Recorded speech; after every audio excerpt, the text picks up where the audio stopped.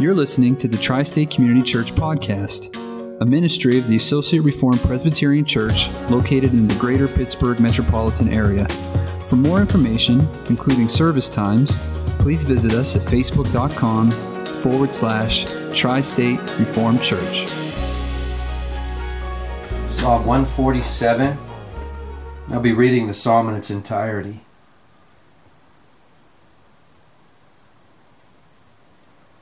Praise the Lord, for it is good to sing praises to our God. For it is pleasant, and a song of praise is fitting. The Lord builds up Jerusalem. He gathers the outcasts of Israel. He heals the brokenhearted and binds up their wounds. He determines the number of the stars. He gives to all of them their names. Great is our Lord and abundant in power. His understanding is beyond measure. The Lord lifts up the humble. He casts the wicked to the ground. Sing to the Lord with thanksgiving. Make melody to our God on the lyre.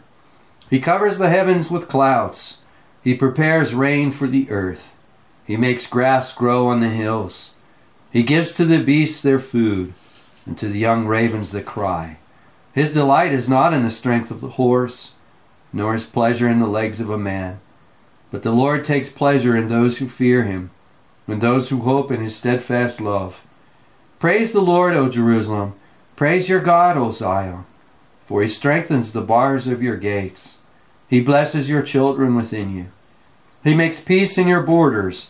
He fills you with the finest of wheat. He sends out his command to the earth. His word runs swiftly. He gives snow like wool. He scatters frost like ashes. He hurls down his crystals of ice like crumbs. Who can stand before his cold? He sends out his word and melts them. He makes his wind blow and the waters flow. He declares his word to Jacob, his statutes and rules to Israel. He has not dealt thus with any other nation. They do not know his rules. Praise the Lord. Let us pray.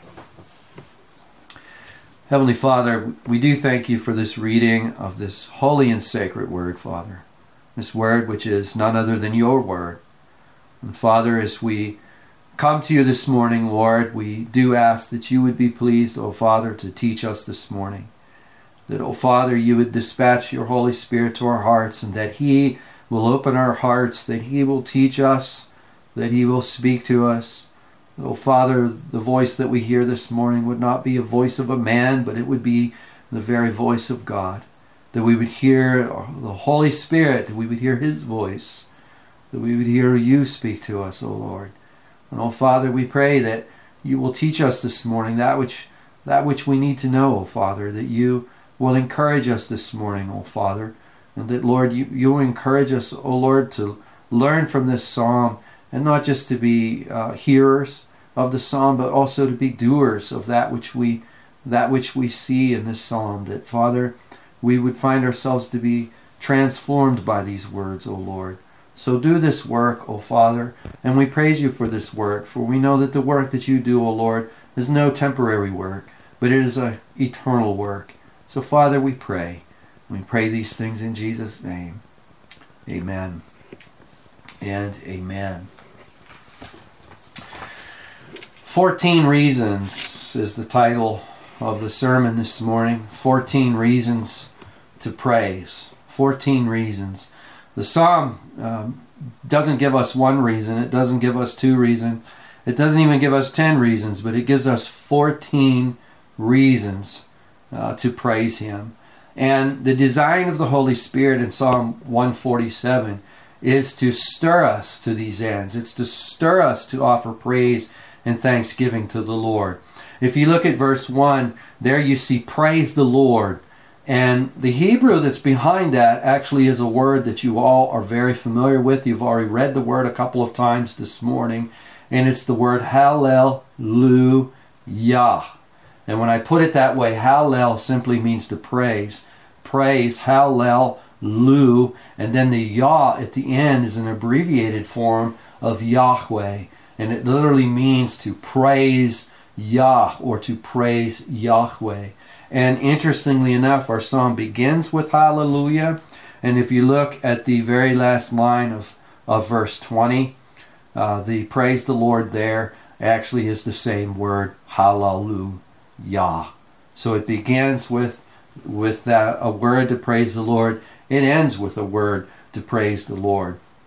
And I point your attention to verses 1, 7, and 12. If you're looking at 1, once again, there's the call to praise the Lord, for it is good to sing praises to our God. It's pleasant, and a song of praise is fitting. If you look at verse 7, there we're told to sing to the Lord with thanksgiving, make melody to our God on the lyre. And if you go down to verse 12, there we're called to praise the Lord, O Jerusalem, praise your God, O Zion. Each of these verses is in what we call the imperative case. And what that means is that these are commands. These are commands to praise the Lord, to sing songs of thanksgiving to the Lord, and to praise the Lord. Verses 1, 7, and 12 respectively. And our psalm can be divided into these 3 headings. In fact, that's why I'm pointing this to your attention. This offers a natural outline for us, a natural division. So in verse 1, we have the imperative or the command to praise the Lord. And then following it, we have 6 motives or 6 reasons, if you will, given under it to stir our hearts to praise. And then in verse 7, we have the imperative or the command to sing to the Lord with thanksgiving. And it can be parsed in a couple different ways, but for our purposes this morning, I'm going to parse in 2 ways. We're given 2 reasons given under it to offer thanksgiving to our Lord. So, and then verse 12, we have the imperative or the command, once again, praise the Lord, O Jerusalem. And then underneath verse 12, we have 6 further reasons given to stir us to praise the Lord our God. So 6 plus 2 plus 6, in my estimate, makes 14. 14 reasons to praise the Lord in singing and in thanksgiving. So what I want to do this morning is take a brief look at each one of these headings, and to look at the reasons that are given under them for this praise. And we do this asking the Holy Spirit to stir our hearts this morning to praise the Lord and to offer songs of thanksgiving to Him. So our first heading is in verse 1, praise the Lord. And the reason given for praising the Lord is it is good. The first reason that we're given is that it's good. Why do we praise the Lord? The first reason the Holy Spirit gives us this morning is because praising the Lord is good. A couple of weeks ago at a Bible study, the Westminster Shorter Catechism came up, and we got to talking about it a little bit, and there seemed to be so much interest in it. I just asked a showing of hands of how many people would like to revisit the Shorter Catechism, and it was unanimous. Everybody who was logged on to that Bible study, there was probably 20 people, their hands were in the air. And even in cases where some had their video muted, they chimed in and unmuted their audio to let them know that their hand was in the air. So I've begun to re-immerse myself in the Shorter Catechism, anticipating that we'll be visiting that. But the first question of the Shorter Catechism simply asks, what is the chief end of man? And it's the most famous question that is asked in that catechism, and the answer is the most famous answer in that catechism, and it's man's chief end is to glorify God and to enjoy Him. To glorify God and to enjoy Him. We have a common proverb in our culture that goes something like this: he is doing what he was meant to do. Sometimes we'll say this about somebody: he's just doing what he was meant to do. And when we say that, we're usually speaking of some natural inclination or some natural or unusual talent or unusual ability that somebody's demonstrating. Maybe he's an unusual finish carpenter, or he's an unusual engineer, someone who's unusual, has unusual talents and unusual abilities in a particular vocation or a particular endeavor, and we say, oh, he's just doing what he was meant to do. Well, when we glorify God, we are doing what we were meant to do. We are doing what we are meant to do. When we glorify ourselves, we're distorting that, we're perverting that. We're doing what we were not meant to do, and that's why so many problems come from that. But when we're glorifying the Lord, we are simply doing what we are meant to do. And how do we glorify the Lord? We glorify the Lord by declaring His glory. By declaring His glory. And you notice the psalm commands us not simply to declare, but to sing. Notice in verse 1, praise the Lord comes the command, for it is good to sing praises to our God. Not simply to declare them, but to sing them. If anyone would ask, why do we sing and worship? Because we're commanded to. We're commanded to. The songs that we have just sang, why are they part of our worship service? Because the Bible commands us to do them. That's why. And we're commanded to sing. Now, what's important? What's so important about singing? Singing attaches the emotions and the whole person to the praise. Singing has the tendency to attach our deepest emotions to the praise. And in fact, when we're really moved, when our hearts are really moved, some of us will find ourselves whistling along, we'll find ourselves humming along, we find ourselves, our temperaments are all different, but it really is an expression of the inward person. And here we're called to attach our deepest emotions. And we're told that we praise the Lord, and the reason that we're given for praising the Lord is that it's good. In fact, the psalmist says in verse 1 that it's good, it's pleasant, and it's fitting. It's good, it's pleasant, and it's fitting. It's pleasant because, as one author puts it, it proceeds out of love. William Nicholson years ago said, it proceeds out of love. Kind of like, if you will, a gift given on a special occasion. Maybe it's on your sweetie's birthday, or it's on Christmas, or maybe it's on Mother's Day. You give her a gift, and that gift is given in love. It's pleasant to receive these kinds of things, but it's actually also very pleasant to give those things too, isn't it? It's pleasant. It's very pleasant, and it's fitting. I love the King James translation of this. The King James translates this, it is comely.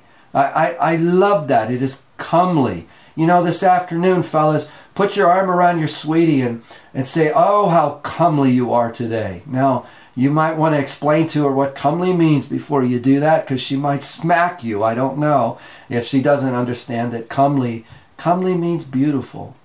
Chris, would you, on your way to your hospital today, put your arm around Becca and tell her that she is comely.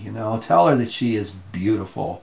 That is the meaning of the word. It is fitting. It is beautiful. The same author, William Nicholson, he puts it this way. He says, to praise God is comely, for there is no greater stain than ingratitude. Did you get that line? He says there is no greater stain than ingratitude. It is made up of a lie and injustice. There is then all the decency in the world in praise, and it is comely that a man be thankful to his God who freely gives him all things. End of quote. So it is good, fitting, and it is indeed beautiful. That's the first reason that the psalmist gives us. The first reason the Holy Spirit gives us to stir our hearts to praise. The second one is in verse 2, and there we read that the Lord builds up Jerusalem.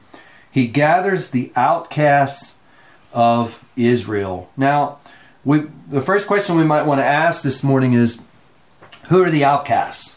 Who are the outcasts? Well, possibly the scattered Israelites are in view after the exile.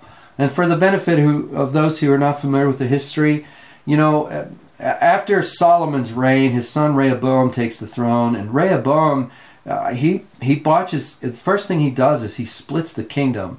A terrible start to a reign.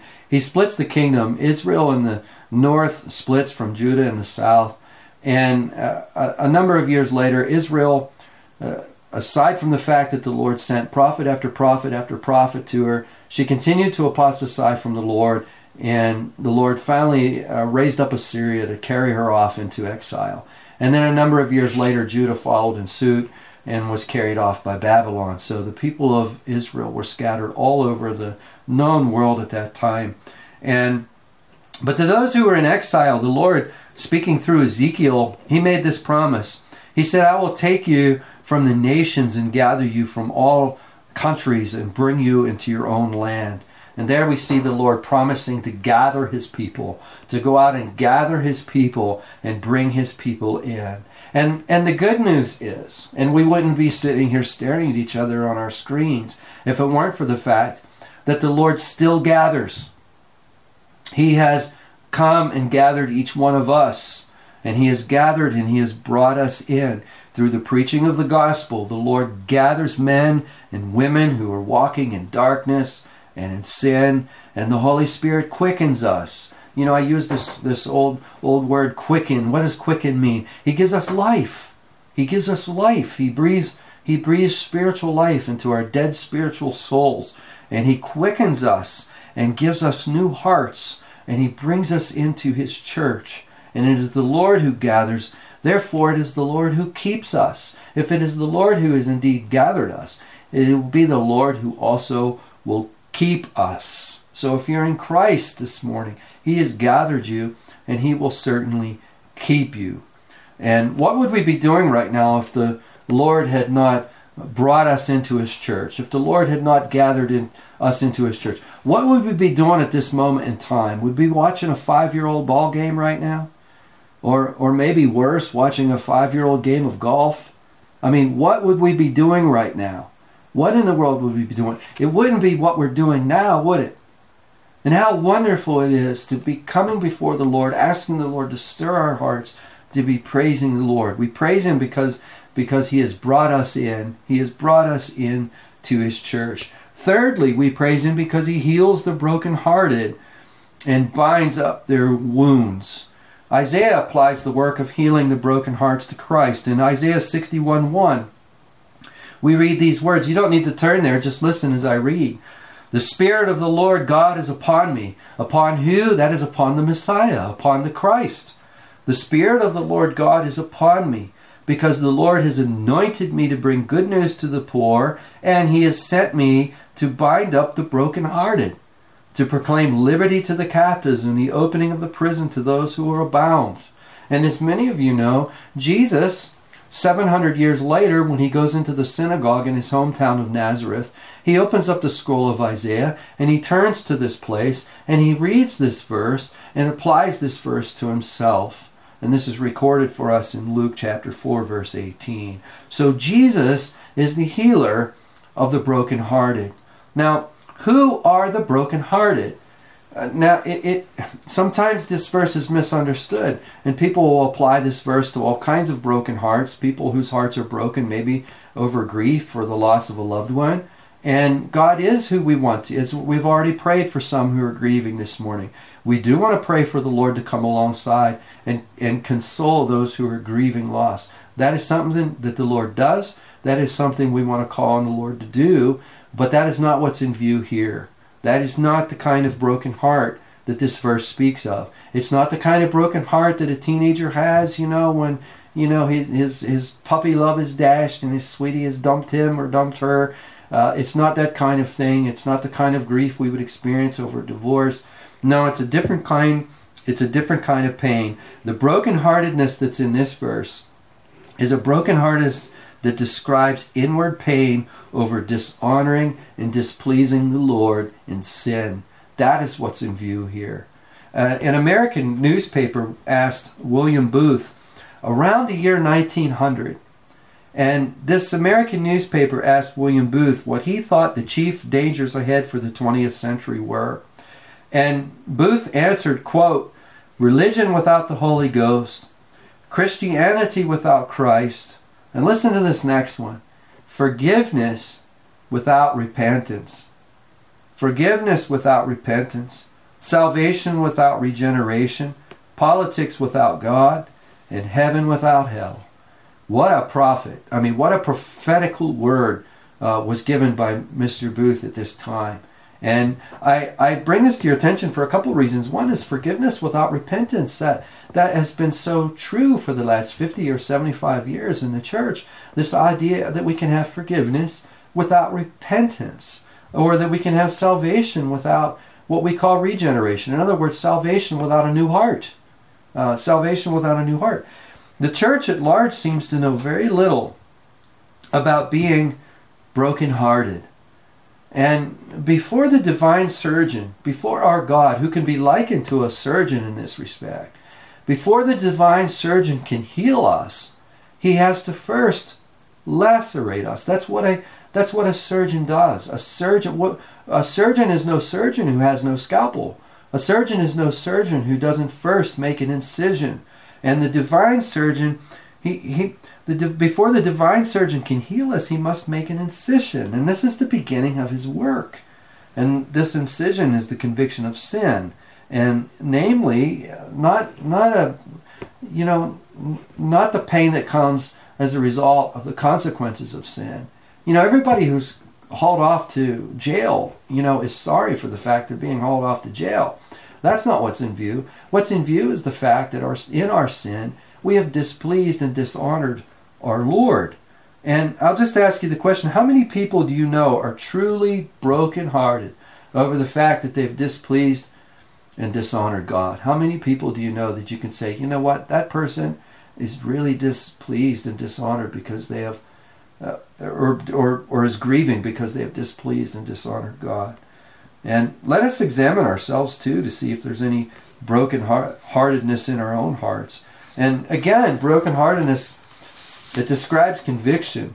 And it's only after conviction can there be healing. And this is the first work that Jesus describes as the work of the Holy Spirit. That when the Holy Spirit, or when the Helper comes, he will convict the world of sin. In John 16:8, Jesus says that. So the result of this conviction is a broken heart. Now, what we praise God for in this third motive is that Jesus, the divine healer, comes to the bedside of those who are suffering from broken hearts. Jesus, the divine healer, he comes to the bedside of those who are suffering from broken hearts. That's our third reason. Our fourth reason is in verse 4. He determines the number of stars. He gives to all of them their names. He determines the number of stars. He gives to all of them their names. Anyone who has looked up at the sky on a clear night realizes how staggering of a statement this is. And of course, for a clear night, we have to travel a little bit. We don't get many of those around here, but we have had a couple of them this spring. There's been a couple of nights where, as I was letting my dog outside on the back porch, I look up and then there's all these stars out. And we don't see the stars very well from around here. But if you go somewhere like out in the woods, you go somewhere where there's not very many lights, on a clear night you can see so many stars. They're breathtaking. And one thing we can't do is we just cannot count them. It's their number is beyond our calculation. Yet we're told in this verse that the Lord knows each of them by name. And what this describes, actually, is not just simply naming them. The Lord knows each of them by name. He has set each of them on their own orbit, and he has given each of them a delicate assignment. They each play a role in how this universe functions. Now, of course, this is not so much meant to give us an astronomy lesson, as this is we're meant to bring these things down to ourselves. The implication of this is that in the same way, the Lord knows each of his children. He's known each of us. He has given each of us our name. He has given each of us our orbit. And he has given each of us our delicate assignment. And of course, our course in this analogy would be our life, our marriage, our children, our vocation. That would be our orbit, and the things that the Lord does in each of our courses is all a part of his assembling his kingdom. So each of us is playing a delicate role in the building of his kingdom. That is staggering, isn't it? That is breathtaking. What a motive to praise the Lord. Fifthly, we're told in verse 5, great is our Lord and abundant in power. His understanding is beyond measure. This really rides on the fourth reason that we just thought about. And here we praise the Lord for his infinite power and his infinite understanding. We praise him for the comfort this brings us to know that our Heavenly Father has unlimited power What a great comfort that is to us when we find ourselves in these kinds of situations. Number 6, and the last one under the first heading, is a bright future. A bright future. Notice the Lord lifts up the humble. He casts the wicked to the ground.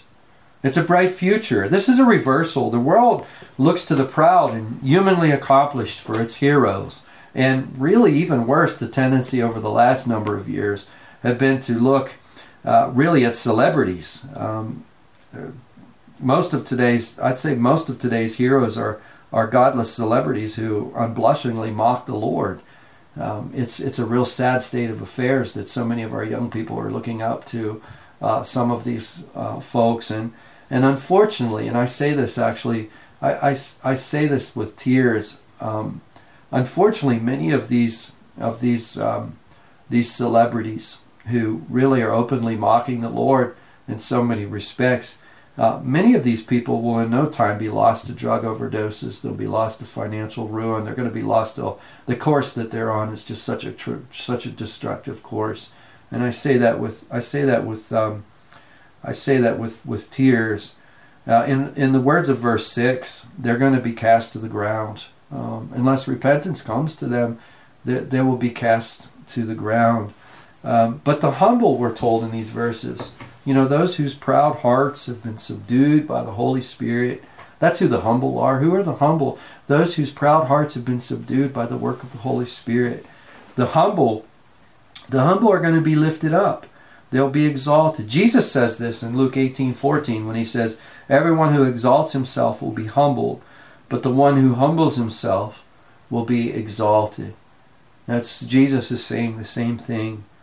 So the humble have a bright future. There's the motive to praise. If you're in Christ Jesus this morning, you've been humbled by the Holy Spirit, and though it'll be difficult in this life, we have the brightest of futures. And this is calling us to praise the Lord for that bright future. So a review under the first head, stirring our hearts to praise the Lord under the first heading. We praise Him because it's good, it's pleasant, it's fitting. It's what we are made to do. It is comely, if you will. It is beautiful. Secondly, we praise Him because He's brought us into His church. Thirdly, because He has healed our broken hearts. We praise Him because He knows each of us by name. He has set each of us on our course, if you will. Our lives matter. They're all part of His decree. We praise Him because of His infinite power and incomprehensible understanding. We praise Him because we have a bright future. He will exalt those whom He has humbled. So that's the first battery, if you will, of motives that come under our first heading. The second heading is in verse 7. Sing to the Lord with thanksgiving. It's the second imperative we have this morning, the second command. And the first reason we have for it is His provision, which is given to us in verses 8 and 9. If you look at verse 8 with me, there we're told He covers the heavens with clouds. He prepares rain for the earth. He makes grass grow on the hills. Farming communities are utterly dependent upon rain for their economy. Utterly dependent. If we were all farmers, what would be on our mind right now would be the rain. That's what's on your mind. You have to have sufficient rain if you're a farming community. And verse 8 is an image of provision. If you look at it again, He covers the heavens with clouds. He prepares rain for the earth. He makes grass grow on the hills. Heavens here, Shemayim, the Hebrew word is sometimes used for the sky, and that's what's in view here. He covers the sky with clouds, if you will. So verse 8 is an image of provision. And this is one of the reasons that led me to Psalm 147. As I'm watching the news and talking with people, right now the world is trembling in fear over the economy. And here in verse 8, the Lord is telling the faithful, He's telling all of those whose faith and trusts are in Him, He's telling us that we don't need to fuss, we don't need to worry. He covers the heavens with clouds. He prepares rain for the earth. He makes grass grow on the hills, if you will. So our work is not to tremble. Our work is to give thanks for His provision. Thanks for the provision He's given us. He's not going to be no less a provider in the future than He was in the past. God doesn't change. He's the same today, yesterday, and forevermore. So our work is not to tremble. Our work is to give thanks for his provision. But it's almost as if we need more proof. The Holy Spirit gives us more proof. If you look at verse 9, there it says, he gives to the beasts their food and to the young ravens that cry. Now, here's an argument from lesser to greater. It's an argument from lesser to greater, if you will. And so what's going on here is, the Lord cares for the birds and the animals. How much more will he care for us? The Lord cares for the birds and the animals. How much more will he care for us? Now, Jesus picks this up in Matthew chapter 6, verse 26, very famously he picks this up. He picks exactly this up when he says, look at the birds of the air. They neither sow nor reap nor gather into barns, yet your heavenly Father feeds them. Are you not of more value than they? You see, Jesus is arguing from lesser to greater. Look, he prepares and he provides for the ravens, for the birds, and are you not much more valuable than them? Let this stir our hearts, and let this transform our hearts from trembling to thanksgiving. Let us sing to the Lord with thanksgiving for the provision that he will surely bring forth. But secondly, under this second head, we thank him because he delights in those who fear him. If you look at verses 10 and 11, his delight is not in the strength of the horse, nor his pleasure in the legs of a man. But the Lord takes pleasure in those who fear him, and those who hope in his steadfast love. Paul says to the Corinthians in 1 Corinthians 1:26, he says, for consider your calling. And he's speaking to the church in Corinth when he says this. He says to the believers in Corinth, consider your calling, brothers. Not many of you were wise according to worldly standards. Not many were powerful. Not many were of noble birth. In this world, there are the haves and the have-nots, if you will. The haves and the have-nots. And for the most part of the world's history, and for the most part, the have-nots have not really been able to change their station in life, for the most part. In most quarters of the world, for most of the world's history. But here we give thanks to the Lord for what he delights in. Not the strong, the noble, or accomplished, but he delights in those who fear his name. And that is, who are those who fear his name? It's those who stand in reverential awe of the Lord, and those in whose greatest joy and concern is to please him. What are these folks about? They're all about pleasing the Lord. So what does the Lord delight in? Family name, noble birth, trophies on the wall, acquisition of property, success in business? No, these are not the things that the Lord delights in. The Lord delights in those who stand in reverential awe of him, and whose greatest fear is to displease him or to dishonor him in any way. So in summary of our second heading, stirring our hearts to sing in thanksgiving to the Lord, is God's amazing provision. His amazing provision, and the fact that he delights in those who fear him. Those are our second headings, and our second motives, if you will, under the second heading. And now we come to the third and final, verse 12. Praise the Lord, O Jerusalem. Praise your God, O Zion. And the first reason we praise him for is protection. If you look at verse 13, he strengthens the bars of your gates. This is an image of protection over the community, or protection upon the community, if you will. He strengthens the bars of your gates. Now, listen, loved ones, our houses can be broken into this afternoon. Our houses can be broken into this afternoon, but nothing can separate us from the love of God if you're in Christ Jesus. Listen to the Apostle Paul famously in Romans 8:35 and following. He says, who shall separate us from the love of Christ? Shall tribulation or distress or persecution or famine or nakedness or danger or sword? For I am sure that neither death nor life, nor angels, nor rulers, nor things present, nor things to come, nor powers, nor height, nor depth, nor anything else in all creation will be able to separate us from the love of God in Christ Jesus our Lord. That is security. That is security indeed. So we praise him for the protection that we have in Christ Jesus. Secondly, again in verse 13, 13b, if you will. We praise him because he blesses our children. He blesses your children within you. What a great reason to praise him. Children are not given to their parents at random or willy-nilly. That's not what the Lord does. The Lord determines the places in which we are to be born and to the particular parents that we're born to. And the Apostle Paul, he declares the children of believers to be holy. They are blessed, if you will, with the privileges of belonging to the covenant. They're blessed with those privileges.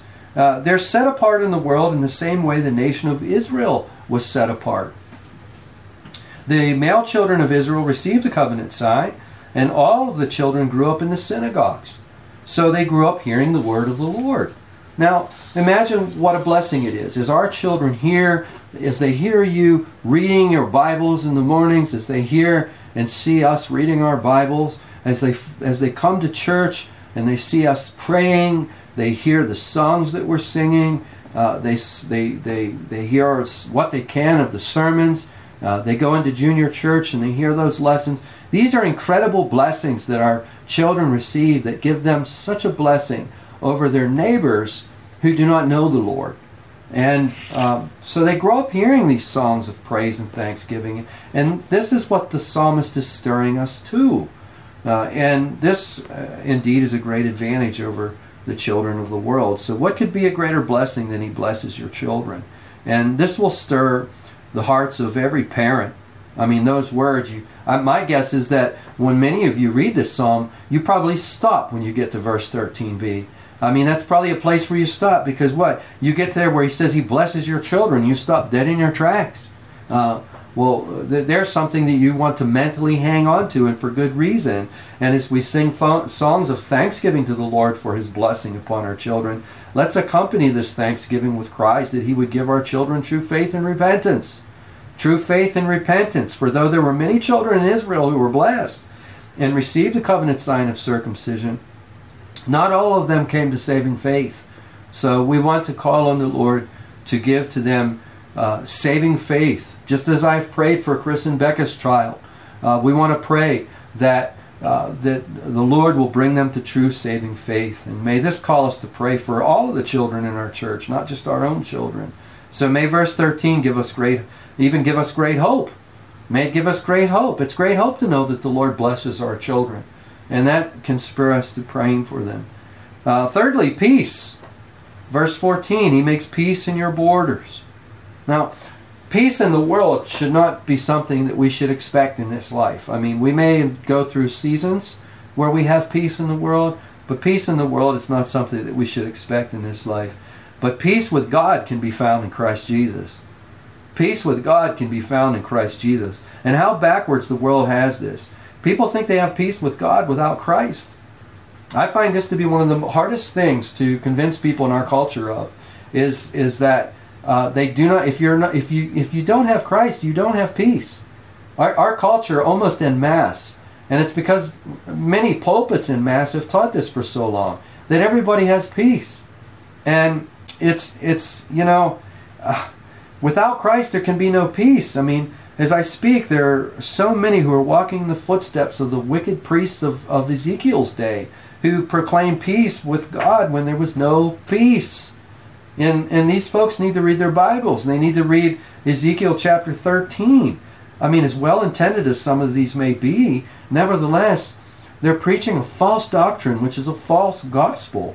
The Lord says in Ezekiel 13:10, they have misled my people, saying peace when there is no peace. And this is just one of many passages that we could read where we see that things do not turn out well for them because this false gospel is actually ruining souls. There can be no peace without Christ. This is why Jesus is weeping on the Mount of Olives. When we read of him in Luke's gospel, descending down the Mount of Olives on what the church calls the triumphal entry. Luke records for us in chapter 19, verses 41 to 42, that at one place on the hill, when Jesus drew near and saw the city, we're told that he wept over it. He wept over it. Verse 42, saying, would that you, even you, had known on this day the things that make for peace. But now they are hidden from your eyes.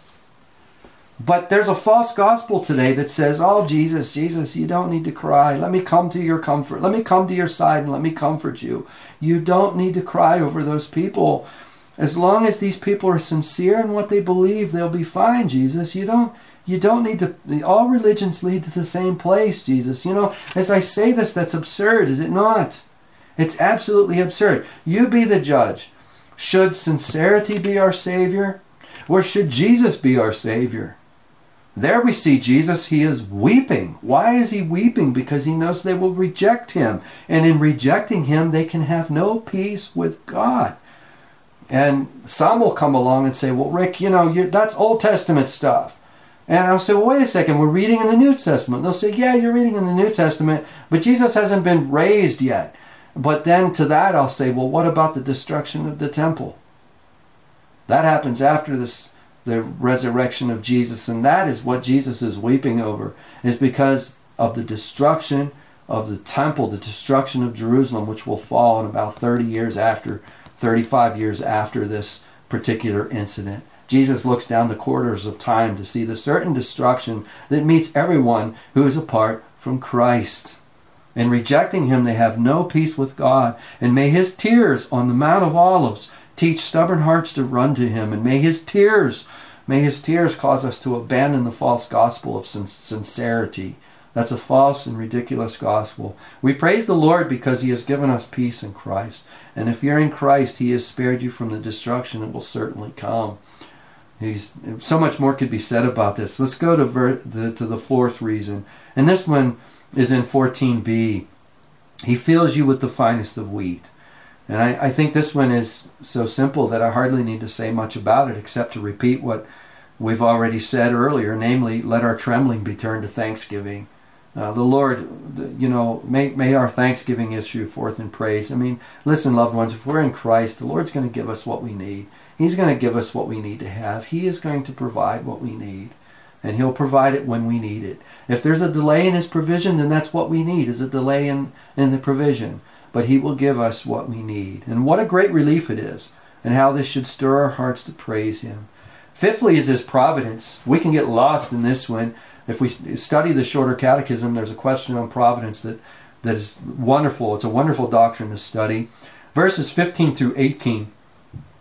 He sends out his command to the earth. His word runs swiftly. He gives snow like wool. He scatters hoarfrost like ashes. He hurls down his crystals of ice like crumbs. Hail is probably in view in that one, in case you're wondering. That's probably hail. There in verse 17, he hurls down his crystals of ice like crumbs. Who can stand before his cold? He sends out his word and melts them. He makes his wind blow and the waters flow. And here we praise him for his powerful ruling over every aspect of creation for his good purposes. And these are the things that the world attributes to Mother Nature. You watch the news and the meteorologist, who's supposed to be a scientist, ascribes all of this to Mother Nature. It's just amazing that the absurdity that the fallen heart is willing to go just to avoid God, to avoid saying that this is the work of the Lord. The insurance man has no problem saying it when a tree falls on your roof, but the meteorologist wants to ascribe it to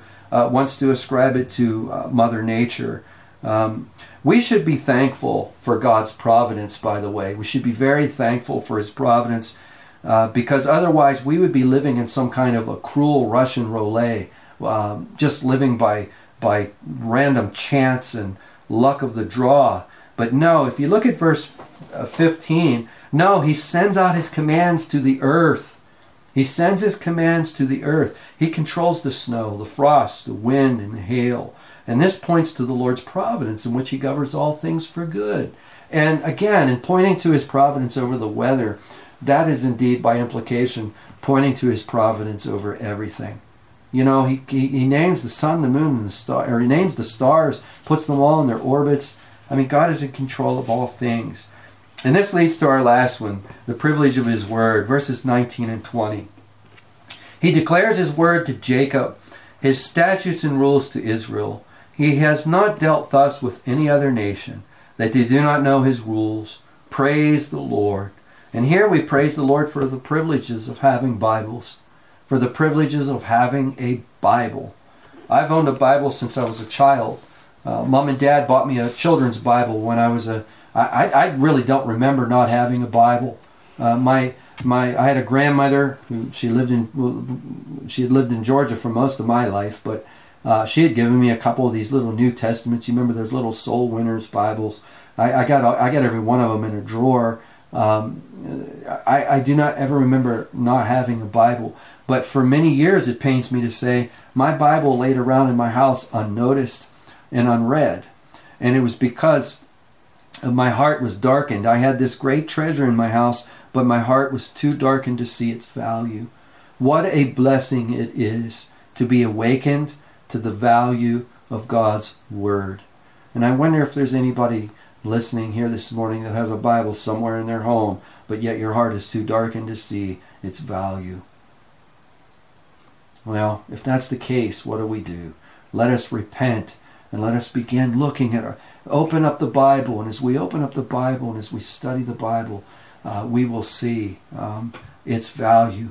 And we praise God in this last petition. We praise that the Lord has given us His Word, and may He awaken us to the value of His Word afresh this morning. So in conclusion, Psalm 147 is one of the many psalms which stir our hearts to praise the Lord. We praise Him because praising Him is good, pleasant, fitting. Yes, it is comely. It is comely, and it's what we are made to do.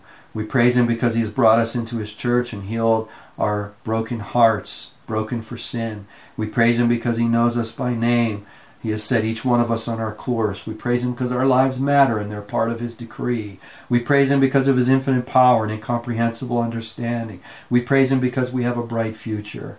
Isn't that wonderful that we have a bright future? We won't be sitting here looking at screens. We'll be in glorified bodies praising Jesus, who we can see just like we can see one another. And secondly, Psalm 147 stirs our hearts to sing thanksgiving to the Lord for His amazing provision. Let not our hearts be troubled. The Lord has provided a place for us upon death. He'll certainly provide a place for us now. He will provide for us. Let us thank Him for His amazing provision. The fact that He delights in those who fear Him. Let us praise Him for that.